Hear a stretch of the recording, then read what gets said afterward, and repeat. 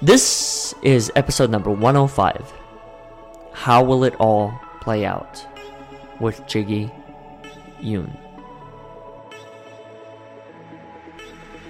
Welcome. My name is Oleg Lohid, and this is the Overcoming Odds podcast, where you get a glimpse into the stories of individuals who have overcome adversity, suffering, and struggle in achieving their personal success. This podcast was built by you and for you, to help you overcome adversity, suffering, and struggle in achieving your fullest potential.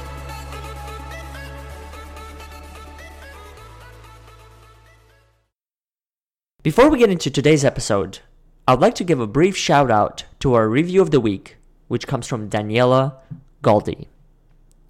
Listening to Oleg and those sharing their stories through the Overcoming Odds podcast offers me such valuable perspective to keep moving forward past my own personal struggles, especially with mental health and the limitations that I feel. Hearing people's process and being able to implement their words of wisdom and positive inner dialogue is such an inspiration in continuing in my journey to start a dialogue to connect with others who are facing similar experiences. I was really blown away when I first listened and look forward to new episodes and guests. Very powerful stuff that's making an impact and helping to break the silence for many who feel isolated or alone in their journey. Thank you so much, Daniela, for the kind review. If you want to be featured on our review of the week, go ahead and leave us one on iTunes, Facebook, or Google. It is that easy to do so. Now, let's get back to our guest. Welcome back to another episode of the Overcoming Odds podcast. Today's guest is someone that I was introduced to through a mutual friend of ours, Brian Kelly. He's actually introduced many people onto the show. Her name is Jiggy, and I wanted to be able to have this conversation with you to really dive into this whole concept of how curiosity plays a big role within our past and our present, and how it actually allows us to kind of pave a way towards becoming who it is that we envision in becoming. But before we dive into that particular question, I want to be able to paint a picture of who you are to some of our listeners who may not be familiar with your story, and that is ask you the question of, who are you? I'm Jiggy, and since all of you are listening and not able to look at me, I'll just paint you a picture of what I look like. I'm basically Asian. I was born in South Korea, but 10 years old, I came to the United States where I found out I was gay. So paint a lesbian Asian there. I have tattoos all over me with all different kinds of stories with it, piercings. But at the same time, I'm a huge believer of compassion, just a big athlete as well. And at the same time, I'm defying odds with type 1 diabetes, which I like to educate people on the difference between type 1 and type 2 diabetes. And who I am today, right now, in this moment, is just somebody with a lot of questions who's seeking answers, which is a life's journey within itself. I'm a performance coach, a mindset coach, and a speaker. I just moved to LA. I'm originally from the East Coast, but I'm just trying to adjust to the California life. That's awesome. You know, there's so many things that come to mind as you were sharing this particular background. One of the things I remember for me is the more I became connected to who I was and the story that I wanted to ultimately live, I've also noticed that my circle and my environment changed drastically. And that is some of the people that I thought were in there as far as supporters and friends and all the other roles just weren't there all of a sudden. Did you notice a similar thing for you when you kind of, started to develop your own individual identity, that people that were there for you were all of a sudden disappearing? And if so, like, how did you deal with that? How did you embrace those particular moments? So I think that for me, it wasn't more so developing my identity versus coming in terms with my identity and connecting with my authenticity. Because the easiest example would be when I was growing up in Korea. There's no such term as gay over there. So when I was growing up, I actually knew that I was gay a long time ago when I was like 7 years old. Mm-hmm. But because there was no term and there was no Ellen DeGeneres in Korea to show me the way. I thought maybe I was a little different. Maybe something was a little off about me because I already had a different kind of connection towards my female friends. Um, so when I came to America, once I discovered this word, gay, lesbian, bisexual, that automatically just became my identity. Like in that is something that I connect with. Um, and just becoming more comfortable with that because I came out during the time when homophobia was still a big deal. Ellen Mm-hmm. DeGeneres she was still struggling with getting gigs, and she was still getting discriminated against. Like I came out during that era, not Mm. like today. So just once I sort of accepted myself as who I am, I think it made everything else a lot easier for me to accept. And who I wanted to become. Whether it means that I'm a very unconventional Asian where I have piercings and tattoos, or I'm actually a huge Christ follower. I'm Christian while I'm gay. Mm-hmm. Um, but I think the root of it all and accepting that I'm gay sort of created a platform for me. Mm. Tell me a little bit more about your time in Korea, because I haven't had a chance to visit there yet. And so when you mentioned kind of, being brought up in that environment and not having certain labels or categories to describe the human experience, what was that like? Like, was everyone viewed on the same playing field as far as we're all just human beings, or were there still like differentiations being made amongst certain groups and certain people within that culture? I think that South Korea in particular, I can't speak for North Korea, but South Korea, it's still a developing country in the aspects of humanity and social development. So, for example, gay is still a new thing there because we're so, I don't want to say caught up on, but we just take a lot of pride in tradition and Mm-hmm. cultural beliefs, and therefore there are certain standards. And I'll be the agent to say that everything you see on Milan is true. Like, you do have to bring honor to your family. My dad still thinks that I'm going to marry a nice Korean man. You do have to get A pluses all around. And it's not really in that every person is approached as a human being, because I think that a lot of empathy and compassion is actually lacking in Korea, Mm. especially when I was growing up. There is zero emotional intelligence there. Like when people say that all Asians do is study, like it's really true. I used to get yelled at for basically crying or being stressed because I was overwhelmed by schoolwork, Mm-hmm. and that I was told to just focus on the schoolwork. And that just is the bare minimum expectation for all Asians. Like excellence is always the standard. So I don't really think that each human is acknowledged as a human being more so than just, I hate to say this, but more so just like another number. Mm. Are there opportunities or anything that you've experienced within your life where you were able to work on the emotional side of who you are, and if so, like what were they, or did those not come until you came here to the States? It didn't come to me until I came to the States, and not even just when I came to the States, because I came here with my mom, but so with my mom being there, I still had to uphold the traditional Asian standards. Mm-hmm. But it wasn't until she passed away that I was basically forced to have to explore emotional intelligence and self-awareness. Mm. It's very interesting because I've always wondered, people from different cultures, myself included, those that weren't born in this particular country, there's so many different, not differences, but just I mean, it really is kind of a different way of living. Hmm. And so I've always been curious as far as like how do different cultures work, and as part of it, like what are the things that end up carrying over from that particular culture into this one, and what are the elements that you have to work on individually to be able to kind of step into this complete version of who you are and be able to live that life. Hmm.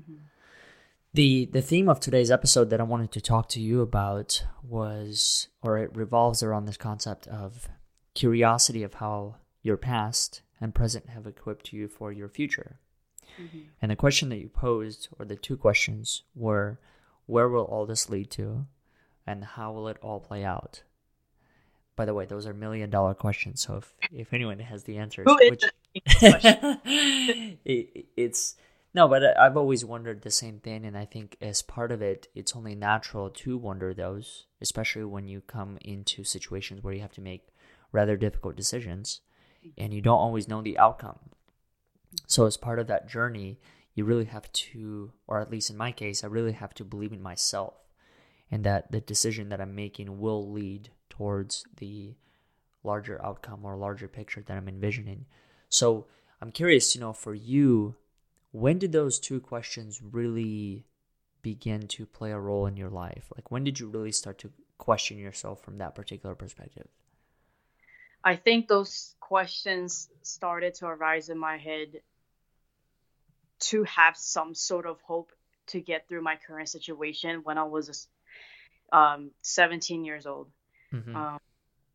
I've been through a lot throughout my life, but the age of 17 was, for some reason, such a pivotal moment for me in my life. And in that was the age where everything started happening back to back to back. Like that's what what I would what I would consider where my story truly began.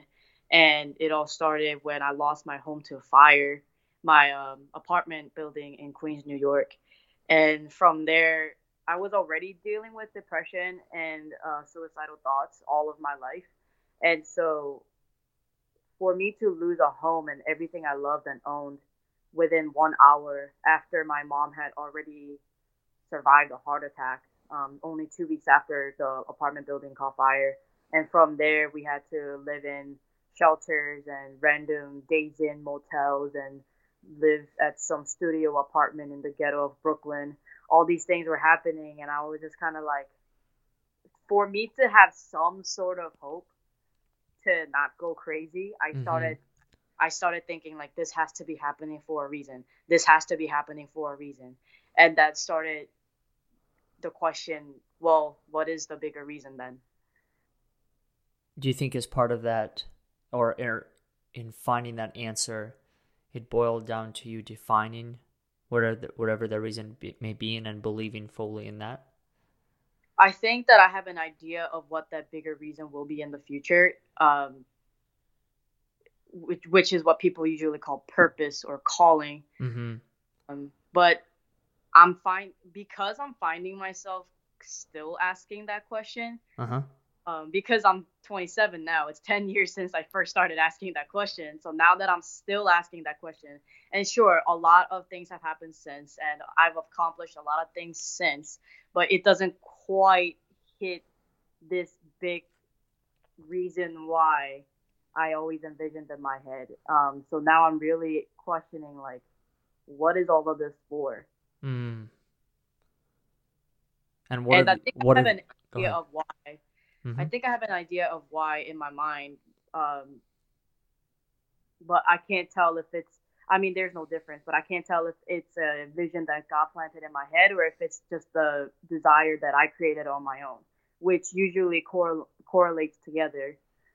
But at this point, now that it's 10 years later and I'm still asking the same question, I'm kind of like, how is this ever going to happen?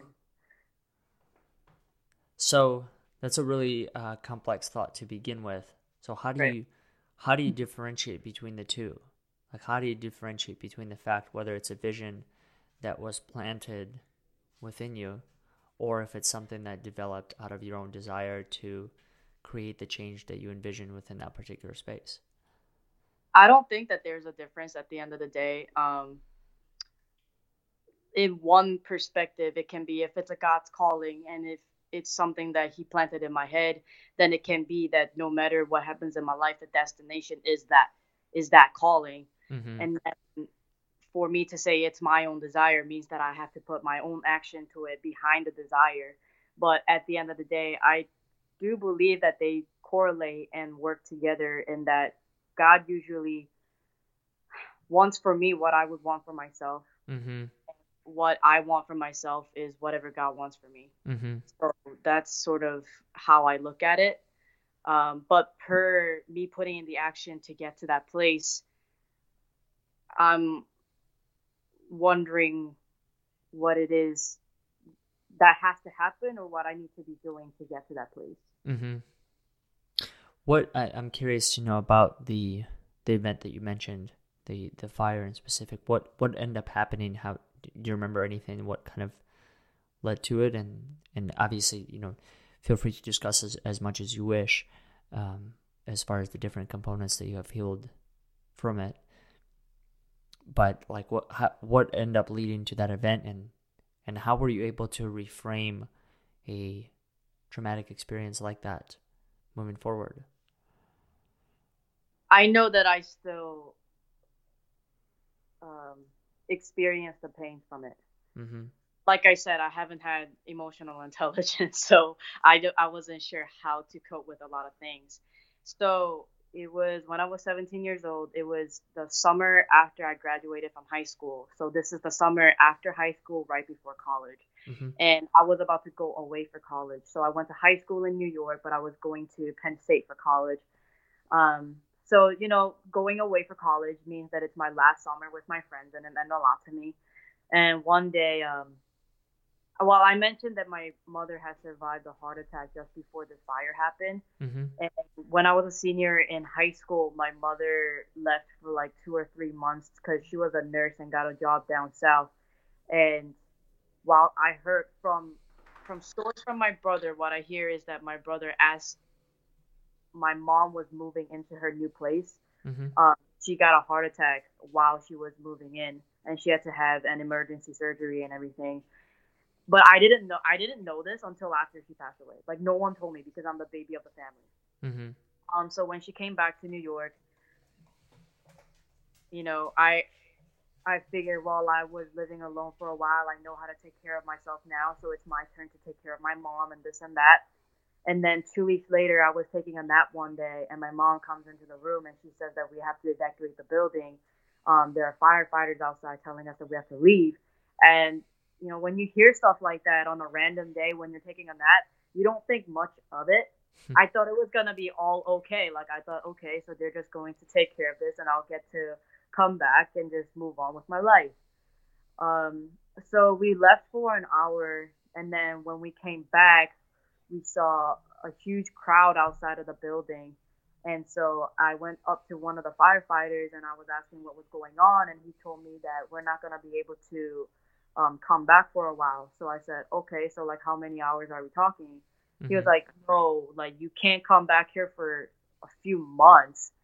And I was like, why? What happened? Because the building itself was fine on the outside. Mm-hmm. And what happened was that the building hired somebody to fix something on the roof of the building. Mm. I guess he lit a cigarette where he wasn't supposed to light a cigarette. And the entire roof of the building caught fire. And it was a 5-alarm fire, which means that it took 5 fire trucks to take out the fire. And so it's not the fire that ruined everything, it's all the water that came from the roof of the building up to the first floor, and it just ruined everything. And I lived on like the 4th or 5th floor of the 7th floor building. So when we got into our apartment, everything was basically brown and moldy. It was moldy already. All the walls were brown. Everything I owned was drenched. Like everything inside that house was ruined. And basically we just had to leave. We couldn't stay there. We could only grab a few things that still survived, and the only thing that survived was my laptop. My white graduation gown turned brown. And from that night we had to live in a shelter for about a month, and then we had to live in a Days Inn motel for about another month, and then they relocated us to this studio apartment in Brooklyn for a month, and then I had to go away for college. And the only lighthearted joke that I can make out of it is that the fire helped me pack for college to move away so that I could pack light. But yeah, even when I did go away for college, I still had to deal with the emotional baggage that that basically caused in my heart. Um, just never felt like I got a break from that. Mm-hmm. But then I need to find out that that was only the start of continuous spiral for the next few years of a lot of pain and loss. Mm-hmm. What have you learned about yourself from that particular event? I don't connect myself to materialistic things anymore. Um, from that experience, what I truly long for is to feel at home because I haven't had a permanent address basically since then. I haven't had a home since then. I started living in strangers' basements with no windows and started having to shop at like dollar store for grocery shopping. Mm-hmm. Um, Especially after my mom passed away. And then I didn't have a home to go to. And each dorm room became my home. And ever since then, I've been moving every single year since. And while all of my friends want to just, travel around the world or move to New York City and get a apartment in the city and all this, I'm like, I've already done all that. And what I long for is family and a sense of home. Mm. And truly, I haven't felt that since just recently when I moved into this house in LA. Mm-hmm. What does home mean for you? What is family like? How has it? You mentioned the fact how you feel those two things to be true for you now. Mm-hmm. How do you define the two? There's that saying where people are like, home is where your heart is, Mm-hmm. something like that. And I'm sorry, but I think that's like complete BS because um, I think, well, not BS, but I think that home means differently to a lot of people. And to me, I've learned that it's not even about family. Um, because I don't know what it's like to be in a home filled with family because my family has been separated since I was 10 years old.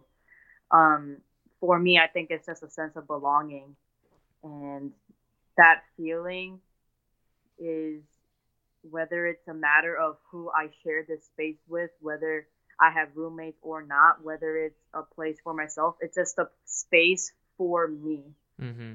And I don't know how to describe it, but it's just like a sense of belonging and rest that I can feel. Mm-hmm. For a lot of people, home has a lot to do with family. Like wherever your family is, people feel at home. But for me, I don't have family around here. Mm-hmm. Um, I don't know, just that sense of belonging, just the sense of feeling like I fit here and I'm meant to be here. Mm. The reason why I asked that is because for the longest time after I came to this country, I struggled with the concept of belonging. As far as I really wasn't able to, but I had a hard time defining the places that I truly belonged at. And so coming here from a foreign country and also not being able to speak the language at 12, it was challenging because there were fundamental things in the years prior that had changed for me. One of them is this element of trust. There were truly or very few people in my first 12 years that I could trust. And so when I came here, it was a culture shock because people were very friendly and they were showing these signs that I could trust them. But yet I was still living in the other world where trust was not there. So it was a challenge to be able to find a place where I belong, and I like the way you put it. It's where you fit in. And I think even, despite of all the transitions that we've had to make in our lives, that we can still find it. We can still find it somewhere. And that's why I was asking, what does belonging mean to you, so that those who are listening might be able to identify within their own experiences that the places or the people that they're with, they may belong to some of those things if they can understand what belonging means to them on an individual level. Yeah. Something that I've recently noticed, because you talked about coming to this country, Mm-hmm. And because I've had to move every single year of my life since I've been in this country, I just felt it's so silly, but ever since the fire, like I said, like I'm not connected to materialistic things. So when I get a home, like I don't look to get a couch or a coffee table or a TV. I haven't owned a TV in a long time. I Mm-hmm. don't really knew what the big deal about coffee tables or even dining were. Like I don't care about those things. I don't care about a coffee table. I don't care about a dining table. Like I'm fine eating food on the floor. Like Mm-hmm. truly I am. Maybe all I might want is a bed, but not really a couch. Mm-hmm. And I think that also has to do with the fact that like since the fire, it left this PTSD where it's kind of like, well, what's it matter if my place burns down in an hour? Then that's just more stuff that I'm not gonna have anyway. So why would I want to equip myself with those things again Mm-hmm. if I might lose those things again? Um, but then I recently realized that that actually does have an effect on how much I feel at home, because it wasn't until that we moved into this home and my girlfriend kept saying like, let's get this and let's get that. Let's get a couch and let's get a sectional. Let's get a stand for the TV. Let's get a coffee table. And I'm just Mm-hmm. like, you know what you can do with all that money? We could just travel or get food or something. Mm-hmm. Something a little more practical than just nice and luxurious. Mm-hmm. But now that the house is filled with the couch and a coffee table, and I have a Christmas tree for the first time ever, and we just hosted Thanksgiving, and I've never had any of that, and I'm like, oh my God, these things do matter, and Mm-hmm. I just carried a lot of pain with me to disassociate myself with these things that I so call materialistic things, when these can also help me feel more at home. Mm-hmm. And I think because I was moving every single year of my life, I just felt like I was constantly getting away and moving and not ever feeling at rest. Mm-hmm. But now that I'm here with all these things, I'm kind of like, it's kind of like, ah, you know. Mm-hmm. Um, yeah, so that's what it feels like. What's the most meaningful thing at your home right now? Nothing other than my girlfriend. Mm-hmm. I still can't do it. I still can't say that something Mm-hmm. is the most meaningful thing to me. I can't do it. I mean, maybe this house in general, the fact that we have a house. Mm-hmm. I've never had a house. I've never had a front yard. I've never had a backyard. I've never had a garage. There's this guava tree in the front of the house that I really love, and I'm convinced that this guava tree is actually God. I'm pretty obsessed with the guava tree. Maybe that's something that I really treasure. Um, but there's not like a item here that I will say that means most to me. Mm. I just can't do it. I can't, because if I lose it, Mm-hmm. then I'm gonna just be heartbroken again. Mm-hmm. Final thought for today's episode, and this is a question that I ask all of our guests that come onto the show, and that is, who or what are you grateful for today?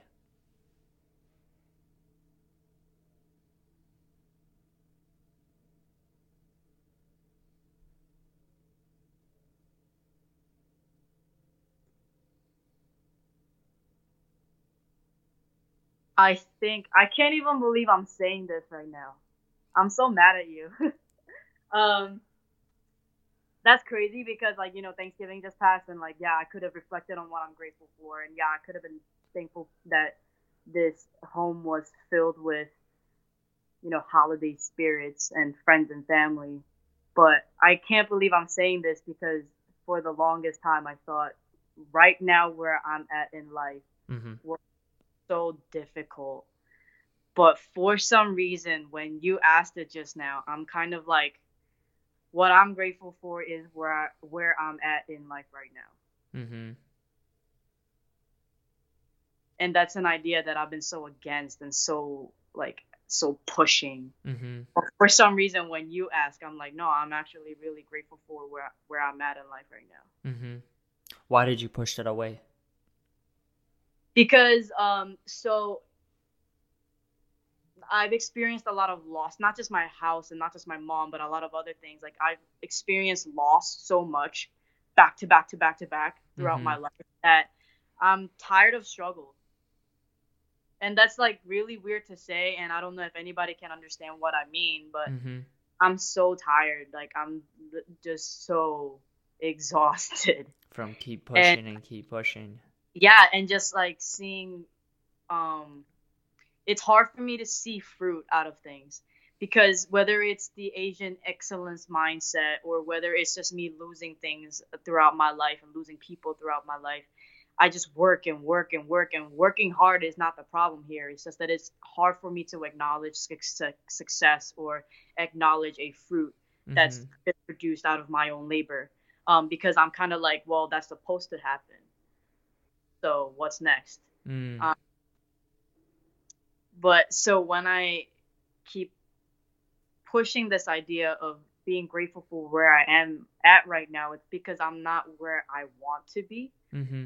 It's not, I also just had my birthday, and it's also not where I expected to be. And people have this idea of when they turn a certain age, like a lot of people have this idea of when they turn 30 they would have accomplished all these things, and if they didn't, then they get that 30 depression Mm-hmm. thing go through. Well, I Mm-hmm. turned 27 and I had such an expectation of 27, and I'm not even close. And so I was kind of like at this point where I was mad at myself, mad at my life, mad at God. Like, why am I still feeling like I'm losing? Mm-hmm. Just because I'm not where I thought I would be or would have liked to be.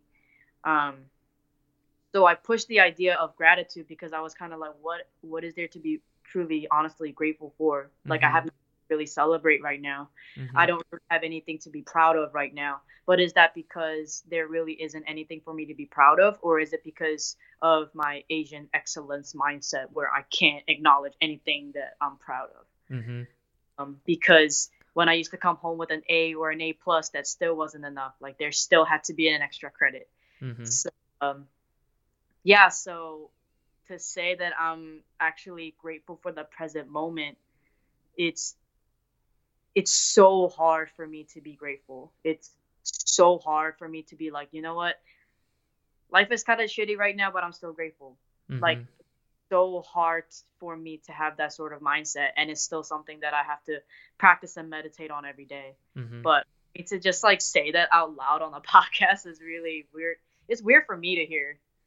So, Well, part of it, I think, what it makes me think of, and I know for the longest time, I had similar challenge as far as being able to acknowledge the small victories along the way, and I think the reason why is because for the longest time, I used to think that success was this final destination that I have to hit, and so you just continue to.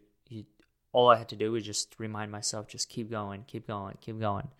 But the problem is that there is no such, at least for based on my understanding, there's no such thing as that final destination. right. There's no such thing as that final version of who you are.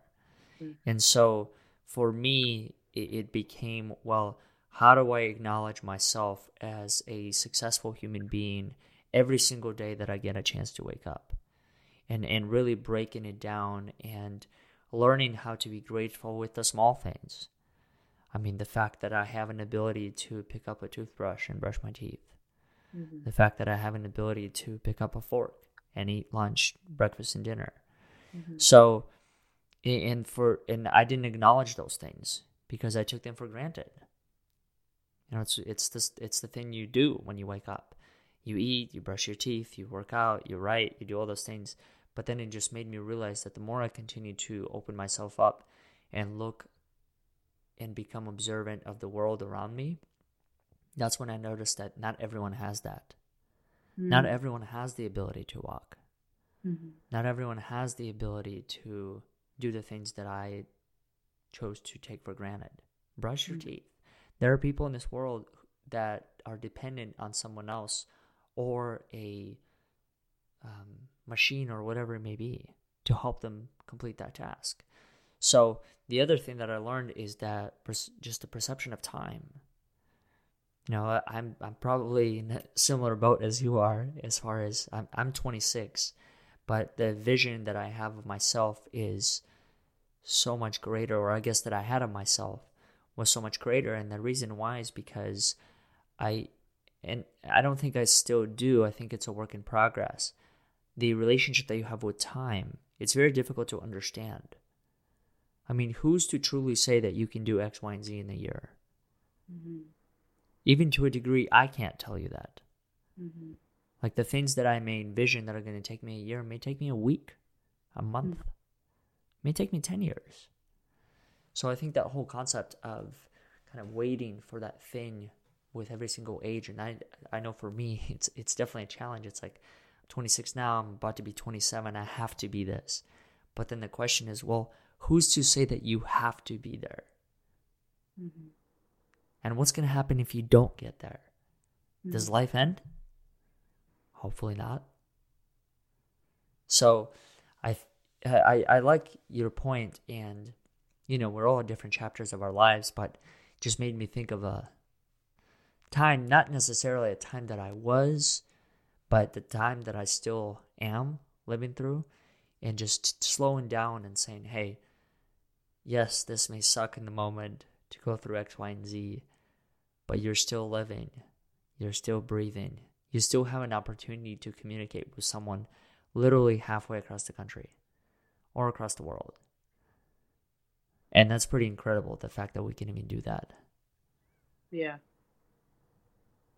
So, Jiggy, how do people find you? What are some of the ways that people can be in touch with your work? What's the best way for them to get involved with the things that you started to do? Instagram at Jiggy_Yoon. Mm-hmm. And I have my website, jiggyyoon.com. Mm-hmm.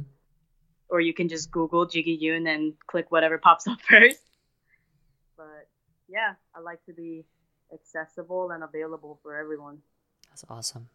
Well, thank you so much. Thank you for being such a great guest. Thank you for being real.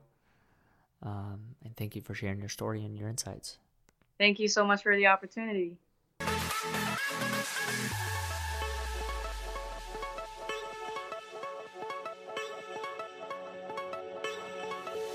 Thank you all for listening to today's episode.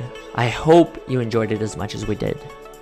If you haven't done so already, feel free to subscribe to our weekly newsletter so you can receive all of the latest episodes, featured stand-up and speak-up stories, and ways you can be involved with Overcoming Odds. Once again, we thank you for listening, and we'll look forward to having you next week.